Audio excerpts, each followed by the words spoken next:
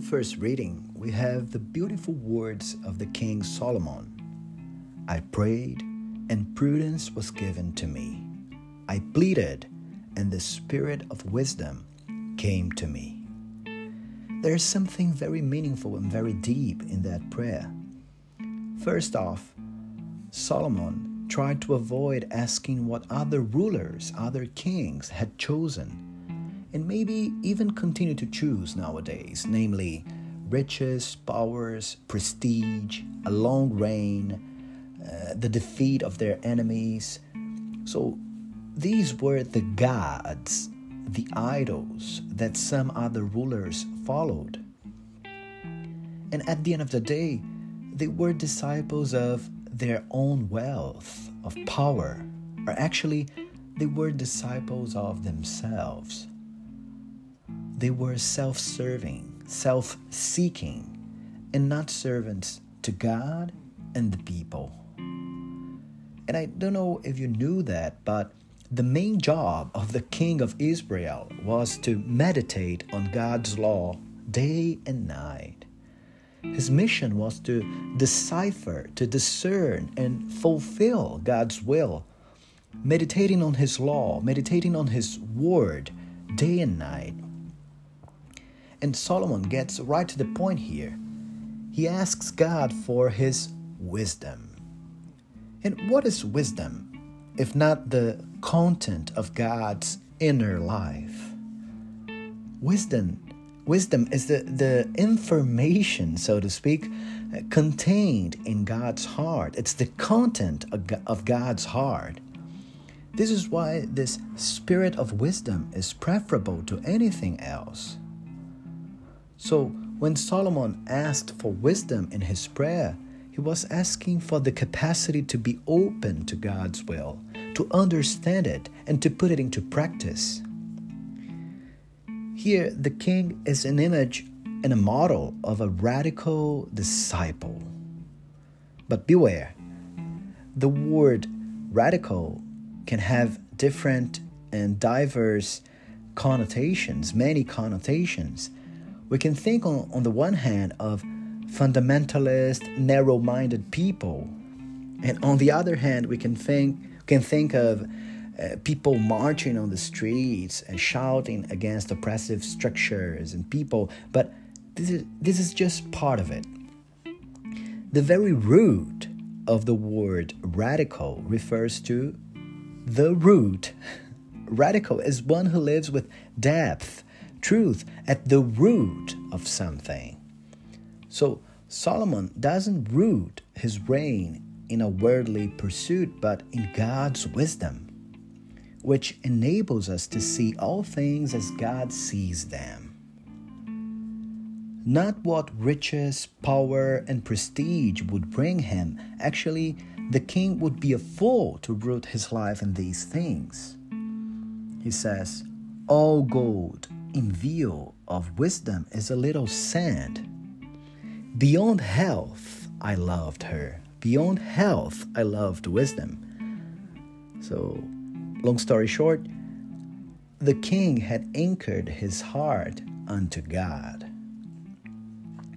In the second reading, taken from the letter to the Hebrews, we are reminded that if we want to go to the root of following God, we must listen to His word. The source of wisdom to our lives is God's word. Who among us has sacrificed the gold and silver of our own time to stop for a while, to slow down the rush, to listen to the wisdom of God's word? Who among us has done this lately? The founder of the Shalom community continually says that our prayer with the word should be done on a daily basis. It must be daily, still with God, deep, and as much as possible, long. A long prayer. We must choose to spend long times in the presence of God, meditating upon His word, His wisdom. It is the Word of God that reveals to us who God is and who we are. So, a true disciple won't run away from the Word, but will follow it in truth and will be purified by it in truth. Unfortunately, some of us claim to be followers of Christ. Unfortunately, we claim to be followers of the Word, but we end up shunning the Word. We're afraid of it. We're afraid of the naked truth that the Word of God knows and sees in us. My brother, my sister, let the Word reveal to you what God wants from you. It is pure wisdom. It is light for our footsteps. It is a two-edged sword, as the letter to the Hebrews says, a two-edged sword that can penetrate the inner sanctuary of our hearts and make a change. It can be painful, but this is how we grow. If we avoid the pain that this sword would inflict in order to purify us, then we'll be postponing our sanctification. In the gospel, Jesus encounters that young rich man who wanted to learn how to attain to everlasting life. He is apparently a good person who had observed all the commandments from his youth. He was a good person indeed. He was longing to inherit eternal life.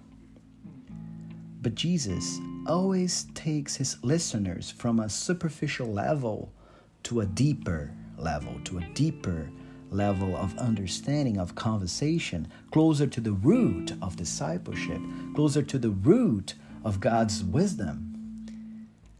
You are lacking in one thing, my friend. Go, sell what you have, and give to the poor, and you will have treasure in heaven. Then come, follow me. The young man was kind of concerned with a moral code. What can I do? What good deeds must I do to deserve it? We are in a world where one must earn it to have it. We are in a world that doesn't understand or operate from the logic of gift. Actually, Jesus takes the conversation to the level of being rather than doing. The young man didn't understand something that wasn't functional. He lived with his good practices, with his good deeds, but which didn't commit or engage his whole being. And that's what true discipleship is about, the gift of self. That is the logic of the kingdom of heaven. The goodness of the Father consists of giving himself away out of love for us. He gives us his own Son, Jesus Christ, and he pours his own Spirit out into us. So, if you want eternal life, if you want to participate in this divine life of God, this eternal life of God, become a gift yourself. Join this divine wisdom of the gift of self, so you will have eternal life. This eternal life you've been looking for. This gospel passage ends in a heartbreaking way, though. The young man went away sad because he had many possessions. He didn't have the guts to turn his life into a gift. He wasn't brave enough to turn his life into an offering, into a gift. And Jesus is crystal clear.